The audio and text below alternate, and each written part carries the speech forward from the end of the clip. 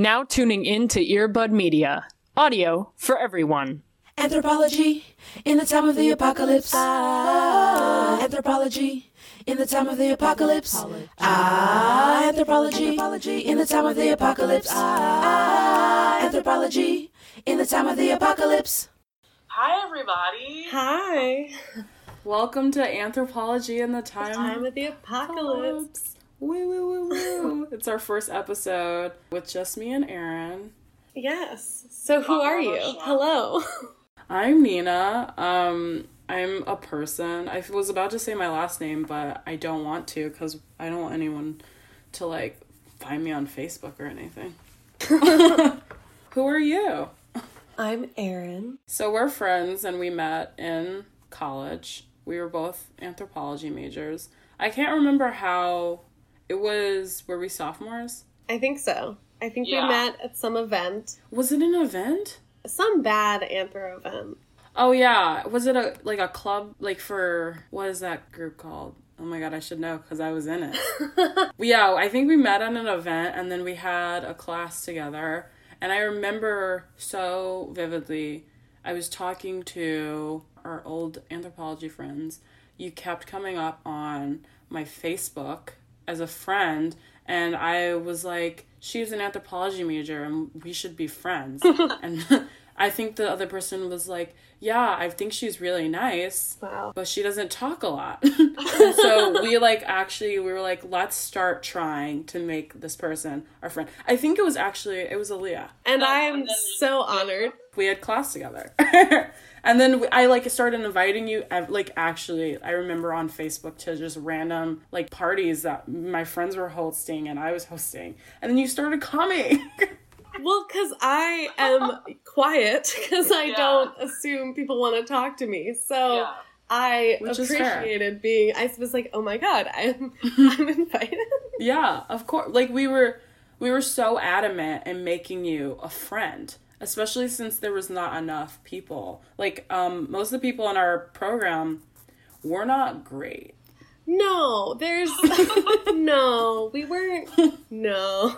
No. And that's all that needs to be said about that portion of it. But yeah, it was very exciting because I agree. There were very few. I'll just say also a lot of anthro people weren't into maybe just cultural anthropology at all. So that also sways a lot of interest. Yeah. We come from a program of anthropology with a lot of archaeologists, which I think is kind of crazy. And I might be just wrong, but there's not a lot of archaeologists in the world.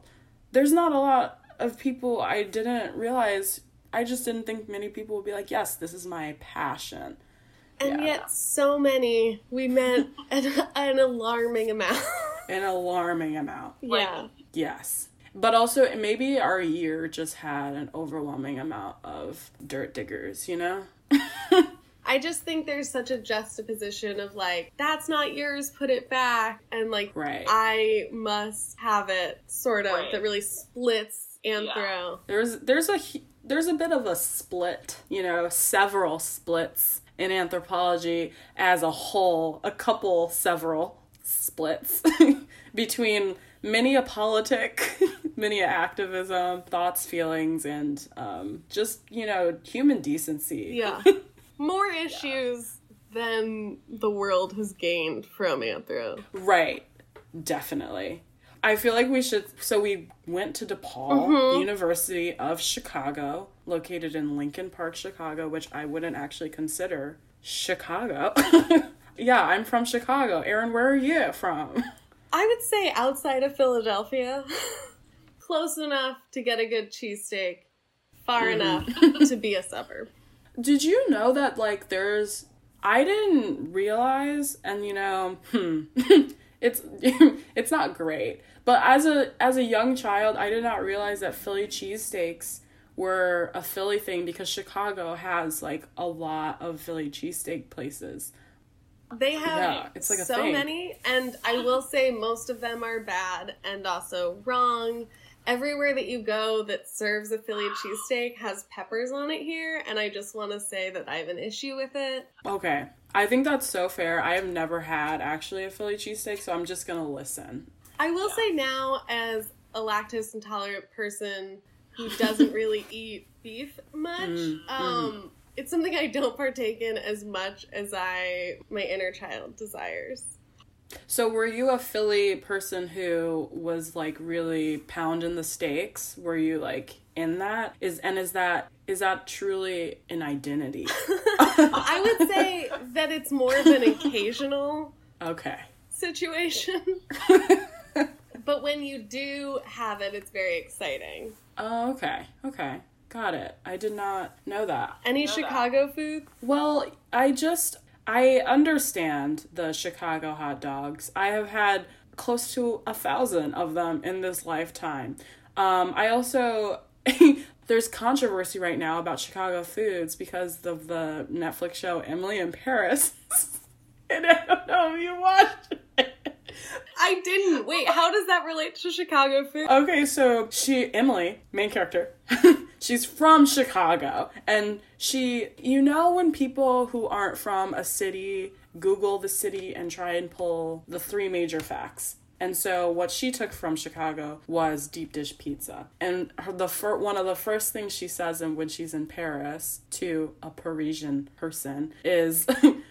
they're like talking shit about like the States and Chicago, and she's like, well, you like, and deep dish pizza, and she's like, well, you probably had Luminati's pizza, which is why you didn't like it. And I just think that is, first off, a hate crime. No, so disrespectful. Like, deep dish pizza is like a staple in this here city, and Illuminati's came in late in the game, and they came in strong with delicious deep dish, and that is my opinion. But yeah, I feel like it's the hot dogs and the deep dish, and then because Chicago has so many different ethnic neighborhoods, you can eat everything here, like literally. Food city.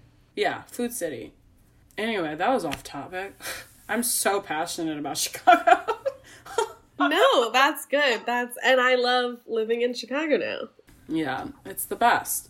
And so do you want to say why you decided to come to DePaul, and why did you study what you studied? I thought, what's better as a kid than to be in debt? What's better than making a really expensive choice because I want to live really far away? Which also, let me tell you, I live an inconveniently far distance because to take the Greyhound or a bus, it's 24 hours. Can you imagine? Like 4 transfers in 24 hours, or a really, really, really expensive flight. Wait, hold on. I am confusion. You have to, what is the 4 transfers and why is it 24 hours? I've never taken a Greyhound. Well, so on the East Coast, you can take like mega buses or like Amtrak trains pretty much like up and down the coast. You can get to DC, you can get to Boston, you can get to Philly, New York, really fast.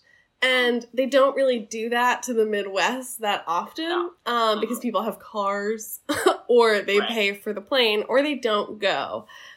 And it's just not worth it. I've never done it because it doesn't sound appealing. You know what? I'm going to have to say that I cannot, in my mind, picture Pennsylvania. It's just next to Ohio. It's just if, like, Ohio kept going. Wait, so is Philly, is it a Midwest? Well, no. Philly is, like, right next to New York, like 2 hours from New York, like on the coast of Jersey. Like, Pittsburgh is close to Ohio and, like, West Virginia and more Midwest vibes than... And I'm doing gestures for you, just to... I understand, though. You know, one of the first things that happened when I got to college was people who are from nowhere, specifically, and the nowhere that I am referring to is Michigan, put the hand up, and I said, what the fuck is that? And they said, oh my God, you don't know? And I said, I'm from a city that people care about. So no, I don't know what the hand is. And then it was explained to me. And then later on, I met 1,000 more people from Michigan. People aggressively showed me the Michigan hand more times. Like, I had never seen it my whole life. Same. until like the I never first even week heard of of it. college. And Literally, I think the first freaking week I saw it and I said, what is that? And then the necklaces, it's a whole culture. It's a subculture at DePaul. Anyway, that was a tangent. So you chose debt. The field of study is debt. And now I'm here, and I love Chicago. Me too, even though I want to leave very soon. Why did you choose to study anthropology? That was something I actually knew right out of high school. And I took a high school class that did like a 4-field approach to stuff: music, art, history, and writing and whatnot. And I was like, oh yeah, I really like comprehensive. That's so cool. I didn't know what anthropology was at all in high school. Just like had a really cool teacher that was really helpful in like telling me what anthropology was. That's really nice. I was happy to end up with anthropology, and then also women and gender studies, Yeah. which helps Same. define my Samesies. anthro. What about you? I had my parents would not let me study what I wanted to, which is crazy because I was the one who's taking on the debt. But that's that's a different thing. You know, for the listeners that don't know, I'm Black. Just in case anyone was wondering. So yeah, I had Black parents who were like, you will not study theater, you will not write, you will not make music, you will not dance, you will do something that will get you a job. They said artistry, to be an artist is to suffer. So I was like, great guys, thank you for instilling that trauma in me very young. And they did the same thing to my sister, who I was always leaning towards English, history, art, and stuff, and my sister was more, she actually is pretty similar, but I think they got to her younger on the like chem, science, bio stuff. So yeah, she's a STEM, and both my parents are STEM. So I was like, well, what's the in between? What is the fake science? And I Googled it, and anthropology came up, and then I discovered what a social science was. And I was like, that's like basically English and history, but it looks better on paper. Sometimes. I'm not talking shit about English majors, unless you were one at DePaul. And then I feel like when we went to college in 2016, so that was a year when a lot of people were in the job market with anthropology degrees and were like doing random stuff. Like I feel like it was like transferable. You could go do a lot of stuff. So I was like, that makes sense. And then I got a lot of money from DePaul, and I said, I guess here is where I will stay. And then I did. And then I started with a minor in theater studies, and I didn't like it. So I switched to women's and gender studies. And now I'm getting a master's. Yay. But yeah, so we graduated in literally like 7 months ago in May. Is it that? We graduated in June. We graduated in June. And we graduated in the apocalypse. The global pandemic. The thing that shaped this research. Yeah. Do you want to talk a little bit about the research that we did? We started with an independent study with one of our professors, and we just sort of wanted to talk about community and healing. Actually, you were the director of the Vagina Monologues at DePaul. Well, so 2018, I was the stage manager, and I don't know, was it me who came to you or you who came to me? You came to me. Because I had to do an independent study, and you needed... Our track in anthropology at our school was a little messed up, and so we needed to fulfill certain credits, and we just happened to like be able to do it at the same time or something. Because all we do all the time is read 1,000 ethnographies and theory from dead men, dead white guys. I just wanted to engage with basically a different format or methodology of research that was unlike what we had been consuming, and I thought that it was really great to do that with a group of students who are participating in community-based theater, which was for the Vagina Monologues at our school, which is... Do you think I need to explain? Who doesn't know?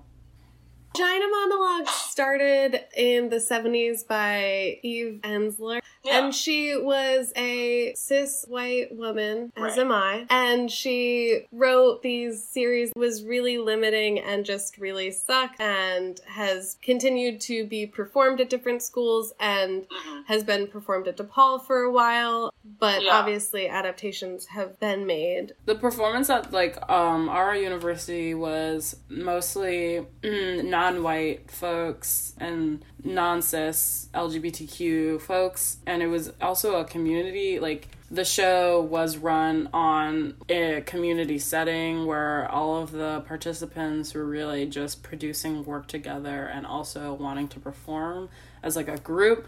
That year was hard too, because it was even though there was a lot of performance of color, it was also still half white. So there was a lot of headbutting of what people wanted. But I felt like the show was kind of, and still with lots of critiques, engaging in a healing format that was really cool. And I wanted to talk about that. And so we did a little project about it, and then we were able to present about it at this conference, which was a queer-centered conference, about what we found, which was that marginalized folks participate in non-traditional forms of kinship and do it in these certain settings, specifically one of them being performance arts, yeah.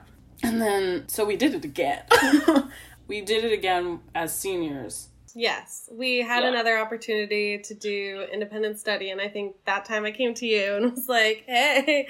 Yeah, that first work was really, I think, a lot of fun to do, just to be able to talk to people. And I know that there was butting heads in that year. The next year, you were the director. Yeah, I co-directed the show with Janera Field. Woo-woo. Hope she listens to the podcast. And we really, really were we need far more people of color. We need a lot more just non-cis white folks participating in a production. And we achieved that. And it was really, really oriented, more focused on how can we create as a community, and what do we need to heal, and how do we heal through our writing. And it was really, in my opinion, it was really successful, and we raised a lot of money. You raised a lot of money, and it was really good. And then the world shut down because of he who shall not be named, Mr. Trumpy, didn't, I'm not even going to say.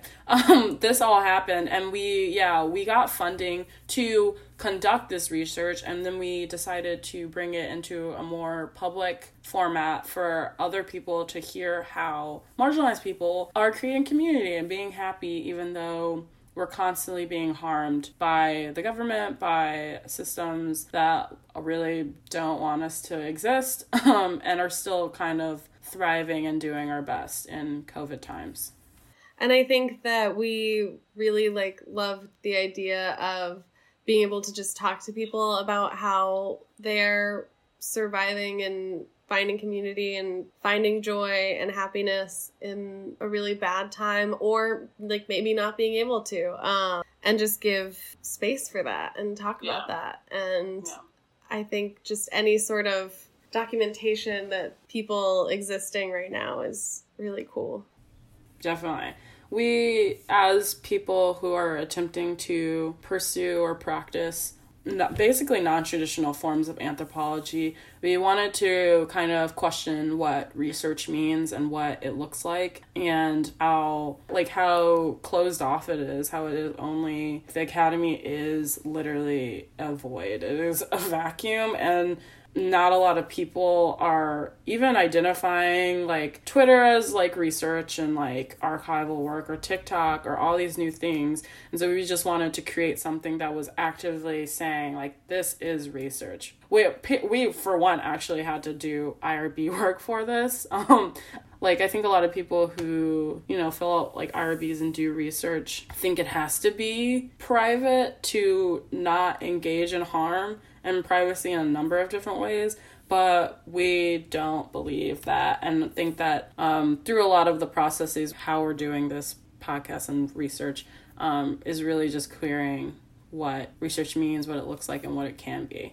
There's so much in terms of social sciences that has been denounced people's experiences, or you said, the void of this hierarchy of knowledge that is allowed to exist and sort of also keeping it in that ivory tower so that people can't access it. And we just want to talk to people because that is the social sciences, that is gaining information and knowledge, and also trying to keep that like relationship with people that we're talking to have them have power over like what they want to talk about and what they feel comfortable with, just having it out in the open so that people can hear and just find community in this podcast.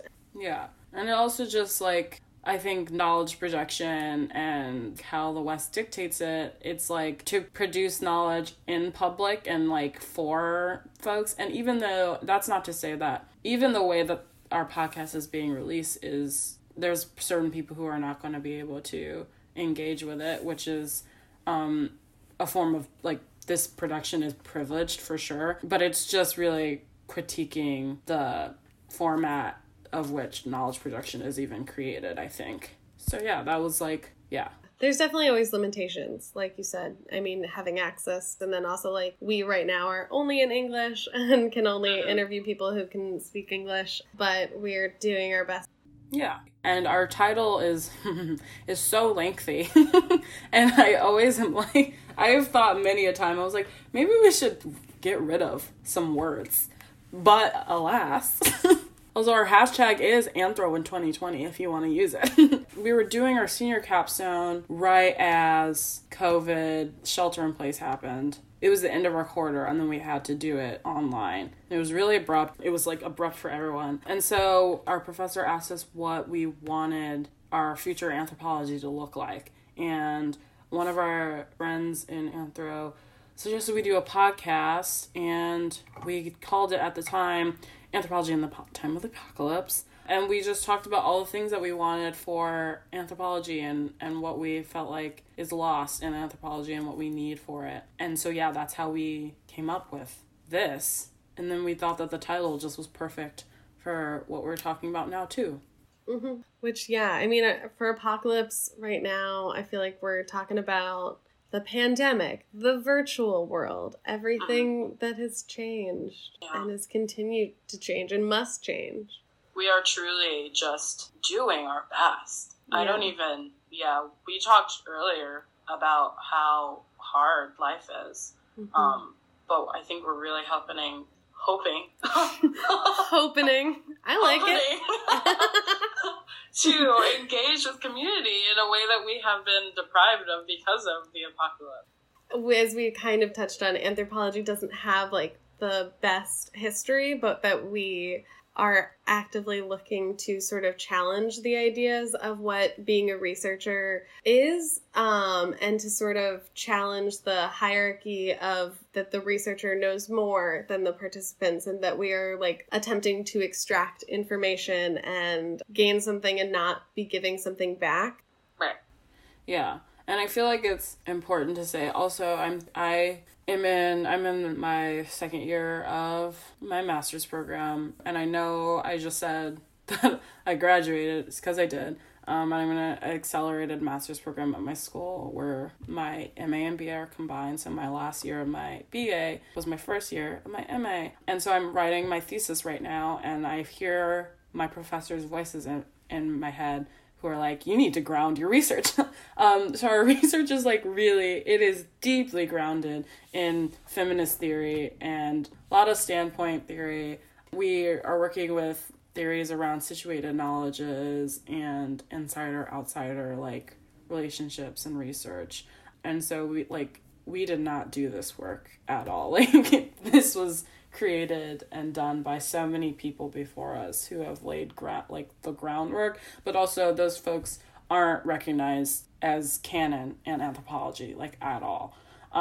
So I think it's so important to name them like Sandra Harding and like Shri Moraga and Gloria Anzaldúa, because even though they are really important in women's and gender studies, they still aren't ever going to be as high as like Jane Goodall or like who's like another Boaz, you know, like they're never, those are not this, or even like Marx when you're not like referencing Harding as you are Marx or like any of these white people. So it's just important to say their names. Yeah. Our, like, methodology and frameworks are just way more inspired by, like, feminist methodologies than anthro, and I don't think that our anthropology would exist without, like, all of the people who have invested in, like, feminist methodology, who've given, like, the words to things that don't need to exist in academia, but have very much been delved into. Yeah. I feel like is really important in understanding like the community building aspect that we are like emphasizing in anthropology, because traditionally anthropologists would go into a community, oftentimes a community of Native folks and marginalized people of color, and self-identify as like a participant, observers of the community, and say that it was as if they weren't even there. And they were just writing down, and they were really like a part of the neighborhood or town they were living in for 3 months. And that when they left, it's like they didn't even leave a mark, which is not true. And the anthropology prides itself on doing no harm, which is a load of BS. And I think anthro really needs to self-identify that is a load of BS, which is what we're doing.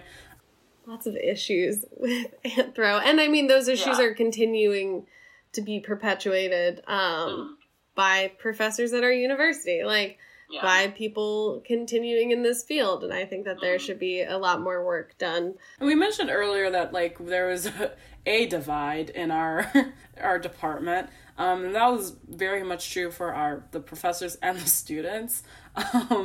And I am very happy that the people that were basically our mentors were very self-reflexive to an extent that's not the cookie cutter self-reflexivity that's talked about in ethnographic research. It was actually like they would hear our complaints, our really like our annoying student complaints, and change their curriculum and engage in conversations with students about what they needed to do to change for us, to be better professors and anthropologists. So yeah, we had a really just good people, I think.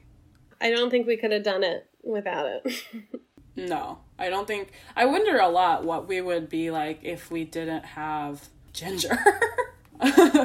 But yeah, so now we're kind of like, even though we have been trying to engage in a sort of community-based anthropology and maybe healing practices, it obviously looks so different in COVID-y. We are simultaneously trying to cultivate community and also talk about it, which is really hard. And some of that has just been like, we both don't really leave our homes, as a heads up. We do not be leaving. And so we're doing lots of like Zoom meetings, lots of Google Hangs online, doing work together, trying to see people at the limited parks that Chicago has. Yeah, I mean, we are definitely social distancing and quarantining to the extent that we do. It is hard. We're lucky that we live with people. I'm grateful to see another person, but it is really just hard. It's like, how do you teach your parents to Zoom? How to to FaceTime? My mom wouldn't answer my FaceTime. But I haven't seen her face in so long. Oh, I didn't even think about that. Oh my God. So it's just finding the ways. I mean, I know people are doing Zoom game nights. And like there's like Zoom like stand-up shows, which like seems hard. I've also like heard people who are doing like virtual strip shows, which is amazing. It's just Zoom. Someone needs to make a better Zoom. Oh yeah, better mini thing for Zoom. And I'm like, do they hear us? Do they know what we're asking of them? Hello? Can you see me? I'm sure they can. Ooh. All anyone is doing is making fun of how bad they are. Everyone's talking about this show on Netflix, The Social Dilemma, or this like documentary. Have you watched it? I watched the trailer. It's called Social Distance. Is that the one? No? Wait, I'm talking about the one that's all about social media and how like Facebook is evil. There's another one called Social Distance. How are there documentaries right now about what's happening? It's, okay, so I don't think it's a documentary. I think, if I am correct, which I do not know, so I might be wrong, but I think that it is a show about people on Zoom, a show about people in 2020 with like actors playing things, being like, I can't get childcare, or like, I haven't hugged anyone in so long. There's like, there's also a scripted series on Hulu about falling in love in quarantine. I'm like, who has the time? When was this made? What? And Leslie Odom Jr.'s in it. And we're both, unfortunately, Hamilton stans. So I was just like, Leslie, no! People are working hard. And like, I listen to so many podcasts, so many with like actors and like stand-ups who are like doing work for shows and movies right now. And I'm like, we don't need, just no. There's enough shows. We can take one break, you know? Many breaks, probably. And like, did you see the soap operas are using like dummies in the kissing scenes? There's like some. This is the apocalypse. Innovative, to say the least, is what I am always surprised and yet not surprised by. True, it is innovation. It's also discomfort. So in the future, we will be talking, not really interviewing, just engaging in conversations with friends, people we don't know, people who wrote in and just wanted to be on the podcast to talk about the cool things that they've been doing. Everything, anyone, everyone, marginalized folk. Stay tuned to hear people talk and hopefully have fun. Yeah. Hopefully just lots of laughs, probably some sadness because it is sad times. And just fully as much hope as we can manifest right now. Yeah, what are we? Yeah, we're Zoomers. We're Gen Z. So hope is dead. Hope's down the drain. Hope began to go downhill once we took on the debt of 2016. First year of college. Here we are. 2020. Here we are.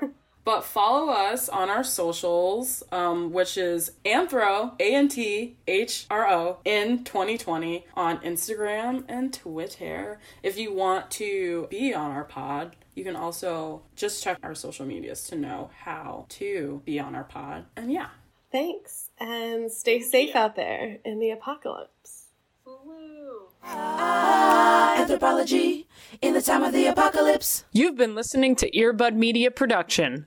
Earbud Media, audio for everyone.